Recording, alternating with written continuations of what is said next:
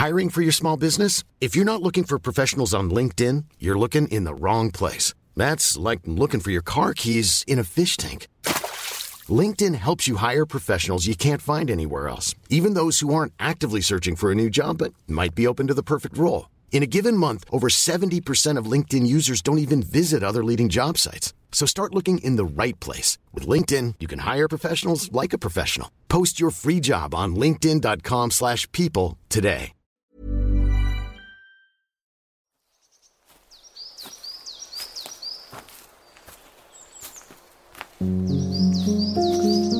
Hello and welcome to the Stompcast with me, Dr. Alex George. This is the podcast where I go for a stomp with a guest to take a little meander into their life. I'm so excited to be speaking to Rhian Sugden on the podcast today. Rhian Sugden is the UK's longest standing page 3 model, who more recently has turned to sharing her glamour model photographs on her OnlyFans page. Over the last couple of years, OnlyFans has built an infamous reputation due to it being a popular site where users can subscribe to creators to view sexual and pornographic content. Due to this, Rhian has recently opened up about why OnlyFans is a safe space for her and how, for her, it has brought empowerment to her work. But OnlyFans isn't the only topic of conversation today, as Rhian will be chatting to us about her fertility and IVF journey, as well as her debilitating phobia of being sick, known medically as emetophobia. When you think of summer, you probably cast your mind to sunny countryside stomps, long nights, alfresco dining and sipping cocktails with friends at a barbecue. And you'd be bang on with that. However, no matter what you're doing or where you are this summer, it's important to keep hydrated, which is why I'd like to introduce you to our sponsor this week, Harrogate Spring Water. The Harrogate Spring Water ethos is to drink life in, and so they're encouraging us to make the most of summer with their mindful drinking mission. So, to help us consume our cocktails a little more carefully, Harrogate Spring Water have created their mindful drinking hub. Myself and the much-loved celebrity bartender Merlin Griffiths have teamed up to join Harrogate on their mindful drinking mission. We've brought together my tips and advice for mindful drinking and Merlin's delicious alcohol-free Harrogate cocktail recipe together to make sure it's a summer to remember. So thank you to Harrogate Spring Water for helping us celebrate a bit more mindfully to get the most out of this summer and for sponsoring this week's episode of the Stompcast. Don't forget to head over to Harrogate Spring Water's mindful drinking hub at www.harrogatespring.com/mindful drinking hub or click the link in the show notes. Rhian, welcome to the Stompcast. Thanks for having me. How are you? Yeah, I'm alright, I'm hot. It is warm today. and we have lathered up with the SPF, haven't we? Yeah, we're covered in SPF. You've officially picked the hottest day of the year so far. It's a nice toasty day, but we will be alright. There's lots of shaded areas around where we are, isn't there? It is, but it's also good because you're up north and normally we get rain, so it's quite nice. You've picked a good time to come up. That's very true. A lot of times I come up north, I have seen a lot of rain, but then I was born in Wales, so I'm kind of used to it. Tell us where we are then. Let's put it into context. So we are at Sugden and Entwhistle Reservoir up north. It's a beautiful place, as you can see.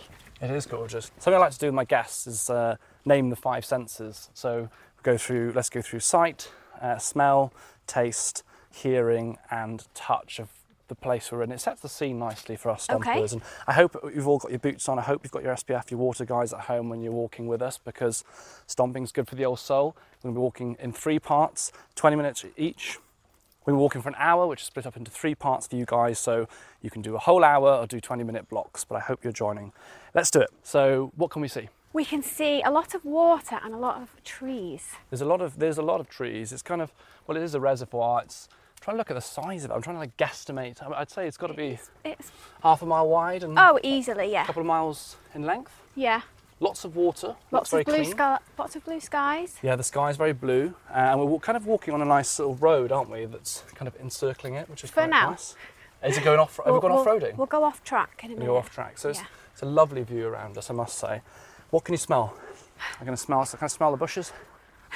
Are they quite? They're not smelly bushes, actually. They're okay. I can't really smell anything, to be honest. There's actually nettles. I nearly stung my nose. That would not be in a good tense. I can smell our SPF. You can smell. Yeah, I got the SPF on. La Roche-Posay's on. Yeah, sort myself out. Really? Yeah, same one. There you go. Ting. That was good. What else? What are the other senses? What can we don't smell? What can we hear? What can you hear? Actually, I can hear something. I can hear like reservoir. We can hear reservoirish noises. Yes. I can also see as well, sorry to go backwards on the senses, but there's herons, I think, sat on the in the middle. Do you see the little island? There's herons over there. You're right, you can. That's quite cool, isn't it? Yeah, a few They're seagulls. cheeky monkeys, they are. They go in and they nick your trout out of your pool, or your not pool. We don't put trouts in pools. Out of your ponds or whatever. They do. Like my friend, growing up, he had. Is it not carp? Is that the right word? Koi carp. It is. Koi carp. They had koi The carp. nice big ones. The big ones, and basically the heron came and ate all of them, and they were rather upset. Well, yeah, that's probably what he's spying for over there. He's checking out some nice fish. lunch. Right, what else can you taste? Yeah, what can you taste? I can taste Starburst because I've just been chomping them on the way here. Starburst, nice. Which flavour? Strawberry. Nice strawberry Starburst. Nice summery Starburst. Yeah.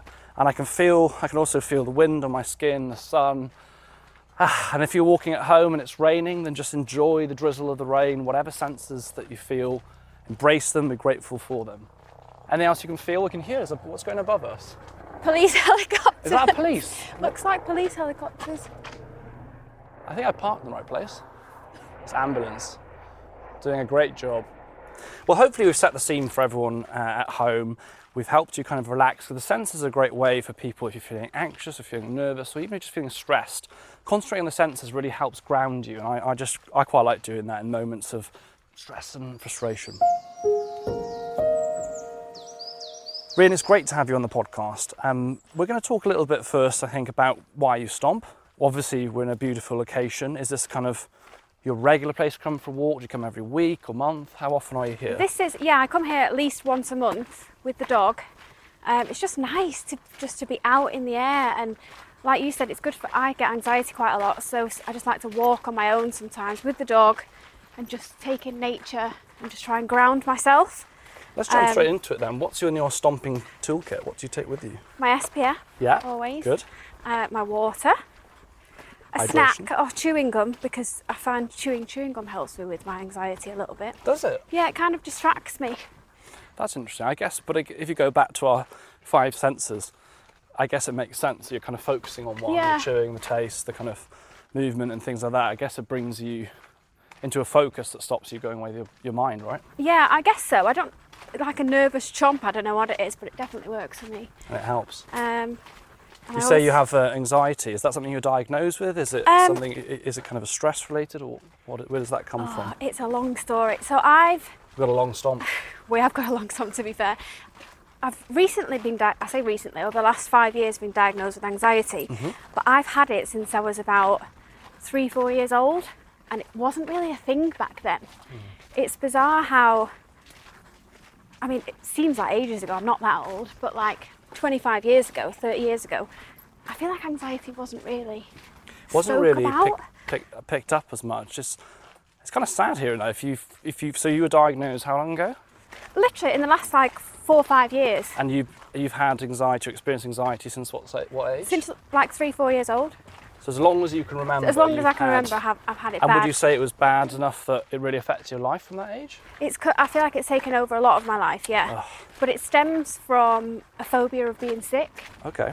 And why did that? Do you know where that roots from? Where did that start I have from? ideas where it came from, because I've had so many different types of therapy over the years. I've had hypnotherapy, CBT therapy, shock therapy, and they regressed me somehow. Something that I never thought was possible. I just thought, this is just ridiculous talk. But they managed to get memories out of me that I didn't realise I had. Wow. And is that true? Was that hypnotherapy, or what actually? That was hypnotherapy that did that, What yeah. memories do you remember So now? there's just stuff like my grandparents would tell me information when I was too young that I probably didn't need to know. And I'd witness people be sick at school. A dinner lady, for example, I remember her specifically being sick, cauliflower everywhere. Oh, lovely. Oh. So there's just loads of random no. little things like this. And if my parent was ill and was sick, that it just seemed so loud when I was so little. So it's the act of vomiting that really, that is what makes you feel, that drives anxiety, and illness in general. No, not illness in general. Just specifically sick. But it stems. It sounds like really stupid, because I know a lot of people go, oh. Well, no, it doesn't sound stupid actually. I mean, people can have their anxiety or fears, phobias, fixed around almost anything. For some people, every time I say to people, oh, I've got this fear of being sick, they'll go, oh, I hate being sick. No, you're like, no, but no, it's not it the really same. is. Yeah, it's no, like a big difference. being terrified of spiders and constantly having one on your back and not knowing when it's gonna like appear. That's the only way I can. Ah, okay. So like you feel you kind of carry the phobia of it All the time. all the time. If I get too hot and I start feeling sick, panic attack. I only recently started eating like Chinese, Indian food, fish. This has all been in like the last 5 years because I was scared of getting food poisoning. So it's just because if you actually think about it, if you basically have really severe phobia and have panic attacks, and you know when you feel sick, it really drives that kind of like adrenaline response, then it makes you kind of afraid of doing a lot of the things that would maybe risk that, like you said, with food like drinking. poisoning. So I never get blind drunk. I mean that's good, but It's good. but not in the sense that, not for the reason that it stops you, if that makes sense. But that must be really difficult, because I guess even going abroad, or the anxiety that must like centre around eating Everything. Honestly, I don't think the stomp is long enough for me to go into it, but from getting the bus to school, if I didn't sit near the front where I could get off and be sick, I wouldn't be able to get on the bus. So what age were you when this kind of started? Like Do you 3 or 4 years old? old. Literally 3 or 4 years and old. I would stand over the sink at home crying every single night. It's haunted Mum and Dad, crying over the sink, heaving and going, I'm going to be sick, please tell me I'm not going to be sick. Oh, bless you. And they would take me back and forward from the doctors. I was so thin because I wouldn't eat that much that I got it drilled into my head that every time somebody was introduced to me, they'd be like, oh, this is Rhian, and I'd go, and I'm 3 stone, because I was so drilled into telling people that I was putting on weight. Yeah. And the doctor just said she's got stomach problems, that's why she's not eating. So they gave me antihistamines where the side effect was hunger, and they gave me fibre gel to make me go to the toilet, and that's all that they would give me. They didn't see it as anxiety. So it was almost like it was seen as like a physical issue rather than seeing actually there may well be like a mental health component to it. I think I've had anxiety from such a young stage like that, because when you are anxious you feel sick. And exactly. I think so it's kind of propagating. Like you worry about vomiting, and therefore you get adrenaline. Yeah. You feel more sick, and it becomes a cycle. Have you learnt ways to kind of detangle it or ground or come away from that? That makes sense. It's definitely got better over the years. I've been prescribed propanolol, which takes off the side effects of anxiety. Okay. Yeah. So that kind of helps with the sickness. And I'm on a rolling prescription, I have been for the last 10 years, of anti-sickness tablets. Okay. So I can't go anywhere without them. Do you find that helps then? Those two, is that part of the solution for you? That definitely helps, yeah. Even just knowing I've got my sickness tablets with me can calm me down. Yeah. They're always in my car, in my bag. So where does stomping fit in? How does this fit into kind of looking after your own mental health? Well, when I go into panic attack mode, I just need to get out of the house. I need to remove myself from the surroundings that I'm in that's triggered off my panic attack, and just try and distract myself and do the whole, where am I? But I do the 3 senses. Yeah. So like listen, see where I am, smell things. Yeah. And I just try and ground myself, but sometimes I'm too far gone. It's very hard to do at times. I mean, I have anxiety, and I talk about this quite a lot on the podcast and stuff, and it's kind of like learning about like what's in your toolkit and what helps you, and that could be very different to someone else. And also sometimes a tool that worked last week isn't working this week, and you kind of have to constantly adapt. But definitely a constant for me has been like how much nature really helps, like being outside. And you have to force yourself to get out as well, don't you? Like you do. When you can't be bothered, sometimes I lie in bed and I'm just like, I can't do it anymore. But once I've forced myself, especially having a dog, that helps. Yeah. Because you kind of have to get up. And dog therapy. Listen, the stompers listening right now know how much I love dogs and how much I think they can really help with mental health. It's just he's changed my life, Roger. Roger, what a name. Not after Roger Federer, maybe. No. That's how I'd have named him, Roger Federer. So yeah, he's changed my life drastically. Like when I have panic attacks, I go into the spare bedroom, again because I don't like having panic attacks in my bedroom, because then I associate my bedroom with panic attacks. It's complete association anxiety that I have as well. Okay. So places can actually trigger it Yeah. as well then. So if I have to move bedroom, I've been so close to ringing ambulances sometimes. Can you describe a panic attack? Because I think for people listening, if you have not experienced a panic attack, and by that it's a particular type of episode, isn't it, that can be so unpleasant. I think it's just useful for people to hear and understand what that might feel like. Yeah, well, I've heard other people talk about panic attacks, but mine seems to be completely different. I tremor, sometimes violently shake, and I feel like I can't catch my breath, and I feel like I'm being strangled, which in turn makes me feel sick. Mm-hmm. So that triggers more panic, and then Makes it's it just, worse. I can't seem to snap out of it. And I've recently got an Apple Watch actually to try and do mindfulness on it. And my last panic attack was last Monday actually. I woke up in the middle of the night feeling so sick, and I was like, oh my God, this is it, I'm going to be sick. Bearing in mind I've only been sick about 4 times in my whole life. And what happened when you have been sick in the past? What was that like for you? Afterwards, was it better or worse? I just wonder what it was actually like for you. When the build up to it, it's very dramatic. I'm sorry, I hope it's not triggering you to talk about this too much. No, well, this is the thing. It used to trigger me, and a lot of people with emetophobia, which is the fear of sick, can't talk about it. But I think because I've done so much research on it now, and it's so popular, I can talk about it. But it's the build up that's worse, because I think I'm going to choke. Like, I don't know where I'm going to do it. I have to have like buckets and bins in the bedroom just to make sure, because I just panic and I try and have a bit of element of control over a situation that I don't know what's going to happen. Yeah, and I guess there's an element because vomiting, it is actually an involuntary process, right? Yeah. Some people try and induce it, whatever, but it actually is. It is our body saying there's something wrong. We're going to kick out what's in the stomach. So I guess there is an element of lack of control with it all. Yeah, and I think that might add to the situation to make me feel worse.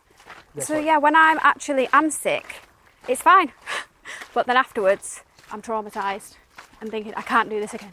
I can't go through that again. What has the conversation been with medical professionals and people in your life as well? Like, how do people respond to it? And have you had any advice that's really helped, or any interventions that you mentioned, the medication? Has anything else really helped you? Truthfully, no.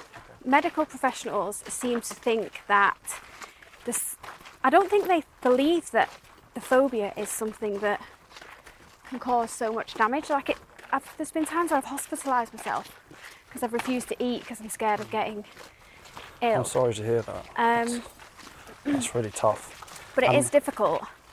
So my best advice, I've probably found it myself. I've joined forums and groups of other people that have got it, and just speaking to other people to make you feel normal. Well, the thing is, I mean, even from talking to you, I mean, the whole point of anxiety, and I mean, mine is a more generalised anxiety, really, but the whole point of anxiety is that you have a physiological and psychological response to something that isn't actually a threat at that time. That's the whole point. You know that, I know that. We know that inherently vomiting isn't something that is inherently dangerous most of the time. There can be scenarios. Sick, really? But that's not how anxiety works. I think it doesn't really matter whether you have a phobia that's triggering anxiety attacks, panic attacks about a leaf, or whether it doesn't really matter, because the whole point is that the mind believes that is an imminent threat, as if that lion's in the room. And I think that's what I hope people take away listening to this, is that it doesn't really matter what it's about. If that person's experiencing panic attacks, experiencing a phobia around something, you've got to take that seriously. You've got to work with that person to dig down, because one of the things that people try, which clearly is more difficult with this, is exposure therapy. So we say with spiders or whatever it might be. Have you done exposure therapy? They made me put cold soup in my mouth and pretend to be sick. I tell you what, that was traumatic. That doesn't sound that therapeutic, that to be honest. I've had to do, honestly. That doesn't sound very therapeutic, let alone if you have a phobia. But I mean, the issue is that you're never going to be able to reproduce it in the same way, right? In that way, right? Because, for an example might be, if you have a fear of spiders, it might be having a spider on the opposite side of the room, and eventually you build up to being. But there's no on or off of that experience of being vomiting, is there? It just seems like that's. I don't know. I just assume it's not as easy to replicate. Because anything could trigger it. You can be too full. Like, literally anything can trigger feeling sick. So that's when I'm in my rational mind, like now, I think, oh my God, what is the big deal? So what if I'm just sick here now? It's really no big deal. And how do people? You're married, right? Yes. You've got a husband, and you've got obviously your family around you, and friends. How do they react to it? I've got one or two friends that sympathise more than others. My husband, he's getting better with it, but he does get very frustrated because he's obviously there when I'm having the full-on panic attack meltdown. And I'm like, you need to ring an ambulance. Because going back to the other day when I had a panic attack, my heart rate went up to 192. Wow. From resting 69. And I was thinking, I'm going to give myself a heart attack. Yeah.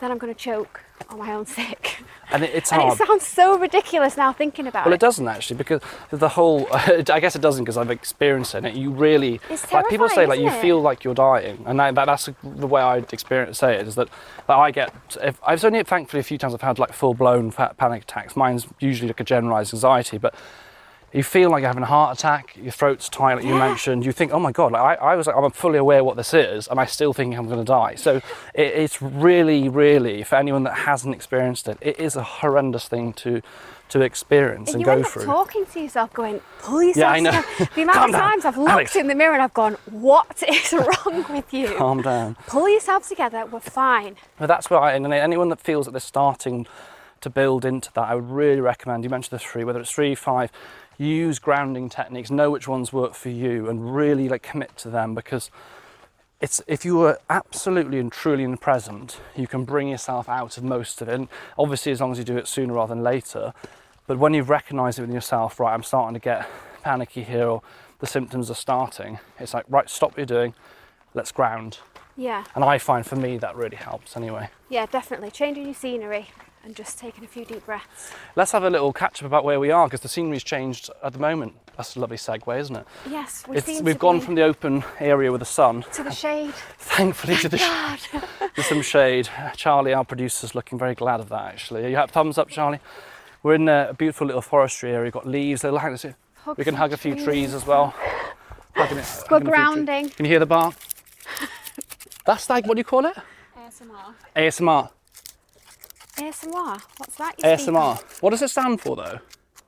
Basically, I'm giving you all some nice sounds. It's like what a squirrel would do. They must be listening to that. Basically, we're in a very lovely... Yes. Rhian's giving you the full leaf treatment right now. The leaf effect. The nice sounds. Do you know, to be fair, I really like white noise. In terms of grounding, so I love like the fan. The fan which last night. A fan. And you've got the fan on in the background. It's so relaxing. Calms you right down. I've always had a bit of an obsession with white noise. The same on a train or a plane, just the... Do you know what, on a plane even? So I went through a fear, I mean, it's all my own fault. I used to watch Air Crash Investigation. Well, that's... And I got really obsessed with it. And then everything that happened on a plane, even it moving, was like, right, that's it, we're coming out of the sky. We haven't even left the ground yet. And honestly, I really worked myself into a state. But what helped me, and I got over it, because I started listening to the white noise of just no music or anything, just listening to the noise of the plane. I'd go to sleep and I'd pretty much wake up the other side fine. And eventually I was like, do you know what? No more Air Crash Investigation for a while. Oh, we're back out in the sun. Perfect. Oh, look at the ducks over there. Look, that's where we started. We've gone quite far already. Look at that. We've done well, you know. So we're halfway now. The little duckies are chilling. I hope you've having plenty of water, guys. Hydration. I mean, they look like they have plenty. I think they have enough to choose from. Thank you so much for listening to part 1 of this episode with me and Rhian Sugden at Entwhistle Reservoir. If you're not finished stomping yet, make sure to go and listen to part 2 now, or come back to catch up on tomorrow's stomp. See you soon.